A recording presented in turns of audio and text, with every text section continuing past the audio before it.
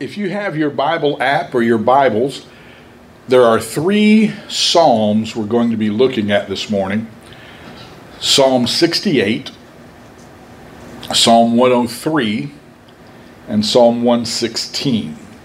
I've put the text verses in your notes, and you can download those notes by going to the link that's in the comments or description section that will help you to follow along with us. As we continue our Keep Calm series, and this being Thanksgiving Sunday, we're going to talk about how to keep calm by giving thanks. Donna saw a meme yesterday and she said, "What's your sermon topic tomorrow? Because here's one for you: keep calm and gobble on." So, no, that's Thursday's sermon. So, we're going to talk about how to keep calm by giving thanks. In Budapest, a man went to his rabbi and complained that life was unbearable. He says, "There are 9 of us living in one room. What can I do? I can't stand this." And the rabbi said, "You've got a goat, right?" He said, "Yes." He said, "Get the goat, move the goat into the room with you." And I said, "You got to be crazy." So rabbi said, "Move the goat into the room with you and come back in a week." A week later, the man comes back just disheveled and just absolutely worn out and says, "We can't stand it. That goat is a mess. It's chewing on everything. It's filthy. We can't stand it." The rabbi says, "Okay, go home. Let the goat back out in the yard. Come back in a week." A week later, the man comes back radiant, big smile on his face. And he says, "Life is beautiful. We love every minute of it. Now that there's no goat, just the 9 of us." So it's a lot about perspective, isn't it? About whether or not you give thanks. So maybe some of us need to go home and move in the goat so that we'll be thankful. You probably know the name Rudyard Kipling. Wrote prolifically, made a good living writing. And one day a newspaper reporter came up to him and said, "Mr. Kipling, I just read that somebody calculated that the money that you have made from your writings averages about $100 a word." And so he pulled out a $100 bill and he said, "Here's a $100 bill, Mr. Kipling. Give me one of your $100 words." Kipling took the $100 bill, looked at it, put it in his pocket and said, "Thanks." Well, one of the ways to study the Bible is to take a topic or a word and trace it through a book or through the entire Bible. We sang a couple of songs about grace this morning. You could certainly spend a long time tracing grace through the scriptures. If you study Proverbs, you could trace wisdom or understanding or the fear of the Lord. It's just an interesting way, a different way maybe, to study the Bible. And if you want to do that, if you're interested in that, I suggest that you invest in what's called the Thompson Chain Reference Bible, as it does all the work for you. You read, if you start in Genesis, the first time that topic or word comes up, it's over to the side in the margin with a number and a reference. It takes you to the next time that word is used, and then that one takes you to the next time. Or if you just want to choose a topic, you can go to the back of the Bible where there's an index, and it gives you all of the references where that word or that topic is used. So if you want to do a topical study, I just suggest that to you. Well, one year at Thanksgiving, I was reading through the Psalms, and I found Psalm 68, verse 19, and the King James says, "Blessed be the Lord, who daily loadeth us with benefits, even the God of our salvation." The NIV says, "the God who daily bears our burdens." Well, over in the margin of the Thompson Chain Reference, it took me to Psalm 103, verse 2. "Bless the Lord, O my soul, and forget not all his benefits." And then it took me to Psalm 116, verse 12. "What shall I render to the Lord for all his benefits toward me?" Or as the NIV says, "How can I repay the Lord for all his goodness to me?" Now, right there is a sermon outline courtesy of the Thompson Chain Reference Bible. Blessed be the Lord who daily loads us with benefits. Bless the Lord, don't forget his benefits. And what shall I give back to the Lord for all of his benefits? And those three verses are going to form the hooks on which we're going to hang our thoughts this Thanksgiving Sunday. And I do realize that this has been a rough 3 years. And I realize that for some people, maybe you're watching or listening on our podcast, Thanksgiving this year is going to be through clenched teeth or through tears because things aren't what you want them to be. But God is still worthy of our praise and our thanks. Let's look at these three verses. So turn to Psalm 68 and verse 19. God blesses us daily. The King James says he daily loads us with benefits. But the NIV and other translations say he daily bears our burdens. It says, well, what's the difference here? And I kind of dug into it. And Psalm 68:19 is one of those verses that you run across every once in a while in the Old Testament, where in the Hebrew language there are very few words. And it just kind of like leaves an open thought. And so scholars then kind of dig into the context and everything and try to figure out what was David or whoever under the inspiration of the Holy Spirit trying to tell us. And it seems that there are these two possible translations. One is he loads benefits onto us, and we know that that's true. And the other is that if people put burdens on us, he bears them for us. And aren't you glad for that? But as I continued through Psalm 68, I discovered that David uses several of the Hebrew names for God through this psalm. And so I want us to just pick them out and look at them briefly and just limit our discussion of the benefits of God to who he is and what he reveals himself to us through his names. And we've discussed before how God reveals himself through his names. They don't always get translated into English other than maybe God or the Lord. But when you look at the Hebrew word, it's a specific name for God. And it started in verse 1 of Psalm 68. May God arise. That's the word Elohim. The name of God, Elohim, speaks of his power. It's the name of Genesis 1. In the beginning, Elohim created the heavens and the earth. He is the powerful God. Aren't you glad we don't serve a weak, anemic God? He is the powerful God. In verse 4, he uses the word Jehovah. In that phrase, his name is the Lord. His name is Jehovah. That is the name for the personal God. There are some people who will tell you that God was like the big watchmaker who created this watch and wound it up and then just threw it out into space and is waiting on it to wind down and he's disinterested. Not so. He is Jehovah, the personal God, interested in us. And it's really wonderful when God puts those two names together. We're going to see it in a minute in this psalm. But in Genesis, when God appears to Abraham, he said, I am the Lord your God. I am the powerful God, your personal God. That's enough to thank God for right there, right? That the powerful God is also my personal God. In verse 8, he calls him the one of Sinai, the God of Israel. Sinai is where God made his covenant with his people. So David is saying to us, God, you keep your promises. You're the God of Sinai. You're the God of Israel. It's what the Jews did when they prayed to the God of Abraham, Isaac, and Jacob. They were saying, God, you keep your promises. You're the faithful God, and we are coming to you. And 2 Corinthians chapter 1, verse 20 says that all the promises of God are yes to those who are in Christ. Aren't you glad God keeps his promises? In verse 14, it's the word Shaddai, which is Almighty.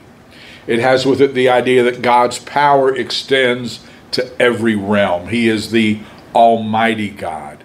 And in verse 18 is where David puts together Jehovah and Elohim again, the personal God, the powerful God, O Lord God.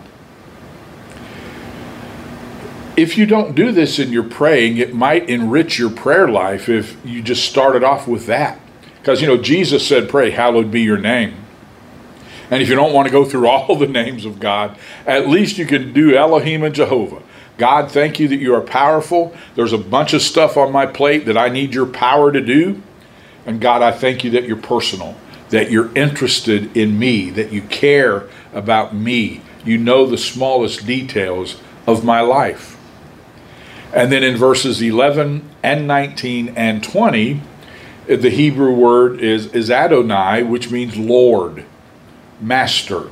He's reminding us God is our Lord. God blesses us daily. Now, you take those names of God, and then you go from there and think about all of the blessings that you have from God every day. God blesses us daily. If you don't think so, let's go to Psalm 103, verse 2. Praise the Lord, O my soul, forget not all his benefits. That leads me to say, if we do some thinking, we'll do some thanking. If you'll just stop for a minute and do some thinking, you'll do some thanking. Now, some families have a tradition at Thanksgiving that before the meal, they go around the table and give something that they're thankful for. I never appreciated that tradition. I figured you could do it after you ate as easily as you could do it before you ate, and the food wouldn't get cold. So, but whatever. If you'll do some thinking, you'll do some thanking. We're good forgetters, aren't we? We're pretty good at forgetting, and somebody said there's nothing that humans are better doing than forgetting to give thanks when it's due, and especially giving thanks when it's due to God. When I was serving as a chaplain in long-term care facilities, a man whose wife was a resident with us said to me one day, he said, Chaplain, being around here, I've learned that if I can get up by myself and get dressed by myself, it's a good day. It's that perspective. If we do some thinking, we'll do some thanking. The message paraphrases that, bless the Lord, O my soul, don't forget a single blessing. And through this psalm, we're just going to look at through verse 5, David gives us some pictures of the benefits or the blessings that God gives to us.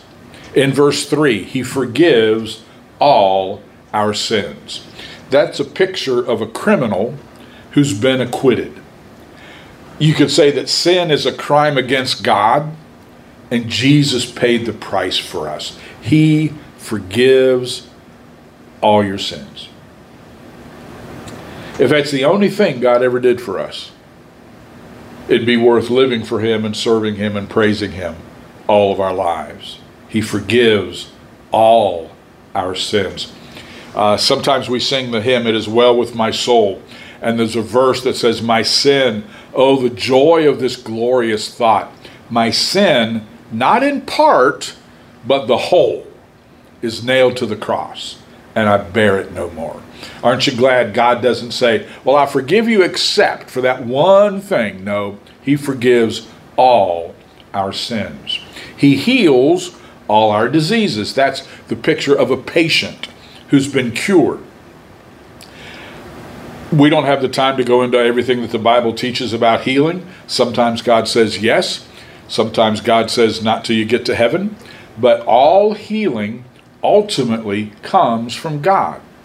And the word that's used in the scripture most often for healing is a plural word that implies it's not just physical healing. God wants us to be healthy mentally and emotionally and spiritually. He heals our diseases. If you've received an answer to prayer about a physical need, if you do some thinking, you'll do some thanking. Verse 4, he redeems our life from the pit. That's a picture of a slave that's been brought back. Colossians 1:13. He's rescued us from the dominion of darkness, and he brought us to the kingdom of his Son. We were a slave to sin, but Jesus redeemed us. He bought us and set us free. When I was growing up, probably elementary school age, we would go visit my aunt and uncle who had a farm. And in their backyard was a little stream of water. But it was technically the West Fork, if I remember correctly, of the Monongahela River. And so if there were storms and heavy rains, that little creek became, a rapidly flowing river. But when it was calm, we would go, that's where we would play. We'd get out up to our knees and play in the water. And having that experience made this story a little more real to me because I could see it happening. It's a story of a boy who made a boat because he had a little creek in his backyard. And he would take that boat out there, and the little ripples would carry it around, and he'd poke at it with a stick and see where he could get it to go. But one day the current was faster than he anticipated, and the boat got away from him, and he couldn't get it back. That weekend, he was in town with his parents, and he saw his boat in the window of a local store for sale. And he went to the owner, he said, "That's my boat." And the man said, I'm sorry, son, it might be your boat, but somebody else brought it in, and I bought it, and it's for sale. If you want to buy it, you can have it. Boy didn't have any money. So as soon as he got home, he went to his folks and said, "What can I do to earn money?" They got more work out of him that week than they had in a long time. "I want to get some money so I can go buy my boat." He got enough money together, and the next weekend went back to the merchant, and he bought the boat. And as he's leaving the store with that boat in his arms, he said, "Now you're twice mine. I made you, and now I've bought you." That's God's claim on us. He made us, our Creator. He bought us through the cross. He redeems our life from the pit. And verse 4 says, He crowns you with love and compassion. Those are great words. and they're words of warmth and affection. God crowns us with love and compassion. Sometimes don't you just need to feel bathed in God's love and His compassion? Donna has a weighted blanket that she likes. Too heavy for me to carry around anywhere, but she likes getting under that weighted blanket. There's something about it, and I heard her yesterday talking to somebody else. "Oh yes, I love my weighted blanket." There's something about that feeling, I guess, of having that blanket around you. Picture that being God's love and His compassion, that He's just wrapped us up in His love and compassion. Where would we be if it weren't for God's love and God's compassion? If you do some thinking, you'll do some thanking. And then in verse 5, He satisfies our desires with good things. The picture there is of a guest at a feast who's being amply fed and whose desires are all satisfied. We need to understand that only Jesus satisfies our desires. I think it was St. Augustine who said, God, in essence, God created us with a God-shaped hole in our soul. And only as we find our peace in God will we ever be content.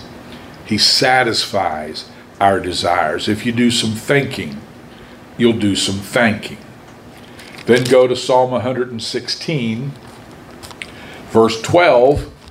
In light of all of this, What shall I give to God? How can I repay him for all his benefits? In other words, show your gratitude. And he tells us how to do it. It's kind of an interesting list that he gives us here.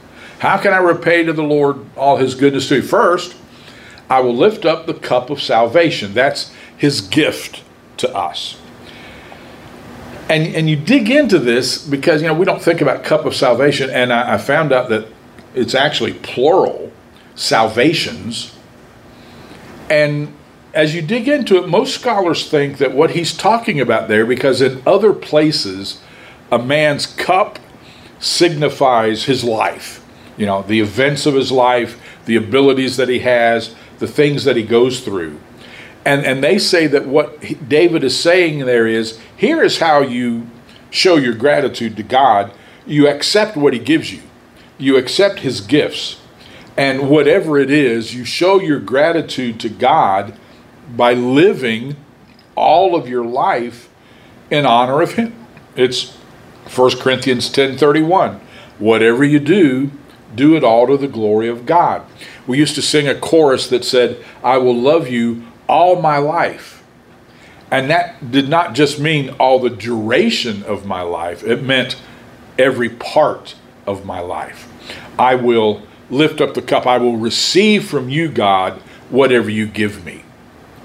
And that attitude of receiving it from God and living it out to bring glory to him is how we show our gratitude. And then in verse 13 he says, I will call on the name of the Lord. As I was going back over this last night, that just hit me again. What we would say in our humanness is, what can I show to the Lord for all of his benefits for me? I won't bother him. I'll leave him alone. David says just the opposite. What will I give to the Lord for all of his benefits? I will call on the name of the Lord. I'll let him help me. It's as if David is saying, in light of the fact that God has done all of these things for you, in light of all of his benefits, ask him. Keep coming back to him. In Psalm 50, there's a passage where he says, I want you to call on me when you're in trouble, because then I'll deliver you, and you'll praise me, and that glorifies me. So we need to get out of this mindset. Maybe you don't have it. I have it sometimes. Get out of this mindset of, well, God, you've done so much for me. I don't want to bother you about this. No. It's, God, you've done so much for me that I know you want me to come to you with this. I will call on the name of the Lord. He never gets tired of us coming to him. And then in verse 14 he said, I'll fulfill my vows. I'll keep my promises. Maybe, if you're going to make a New Year's resolution at the end of next month, instead of making a new New Year's resolution, maybe you should keep the ones you've already made, right? Instead of making a new promise to God, keep the promises you've already made to him. I will fulfill my vows. I'll keep my promises in the presence of all of his people. And then in verse 17 he says, I will sacrifice a thank offering to you. I will offer, in the words of Hebrews 13, the sacrifice of praise. And we've talked about this before. The sacrifice of praise is when you praise God when you don't feel like it. It's when you praise God when it's tough. It's the praise the Lord anyway. God, it's not going the way I want it to right now. There's been a whole lot of reverses. I don't know what's going on, but you're still God, and I praise you regardless. I praise you, period. I will offer you the sacrifice of praise. And then he says again, and call on the name of the Lord. So it's like, when things are going well, keep calling on the name of the Lord. When things aren't going the way you would want them to, keep calling on the name of the Lord. That's how we show our gratitude to him. You know, God's ways are not our ways. His thoughts are not our thoughts. And this goes so contrary to our human nature. But in God's economy, he says, I'm God. I love you. I'm blessing you. Keep asking. Keep coming.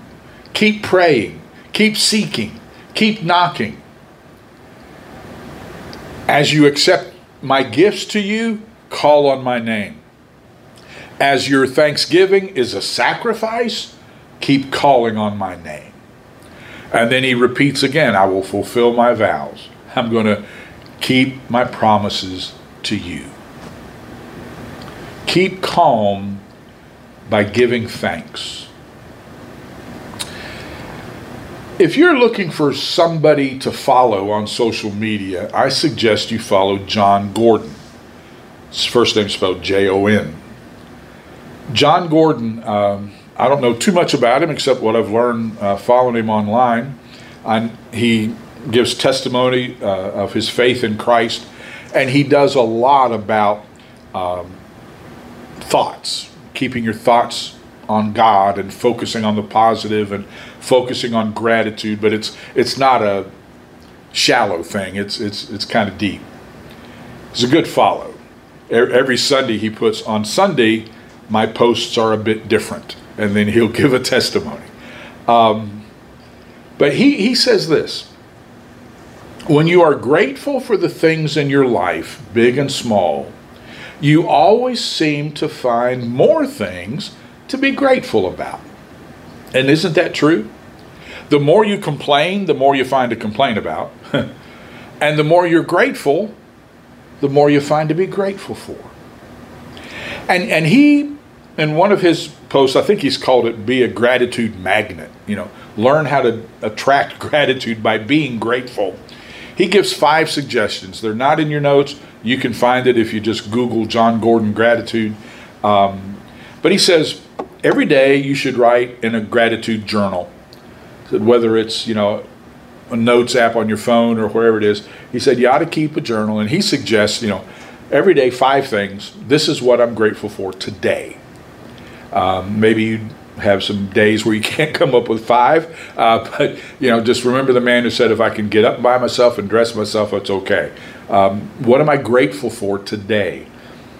And then he talks about a thank you walk.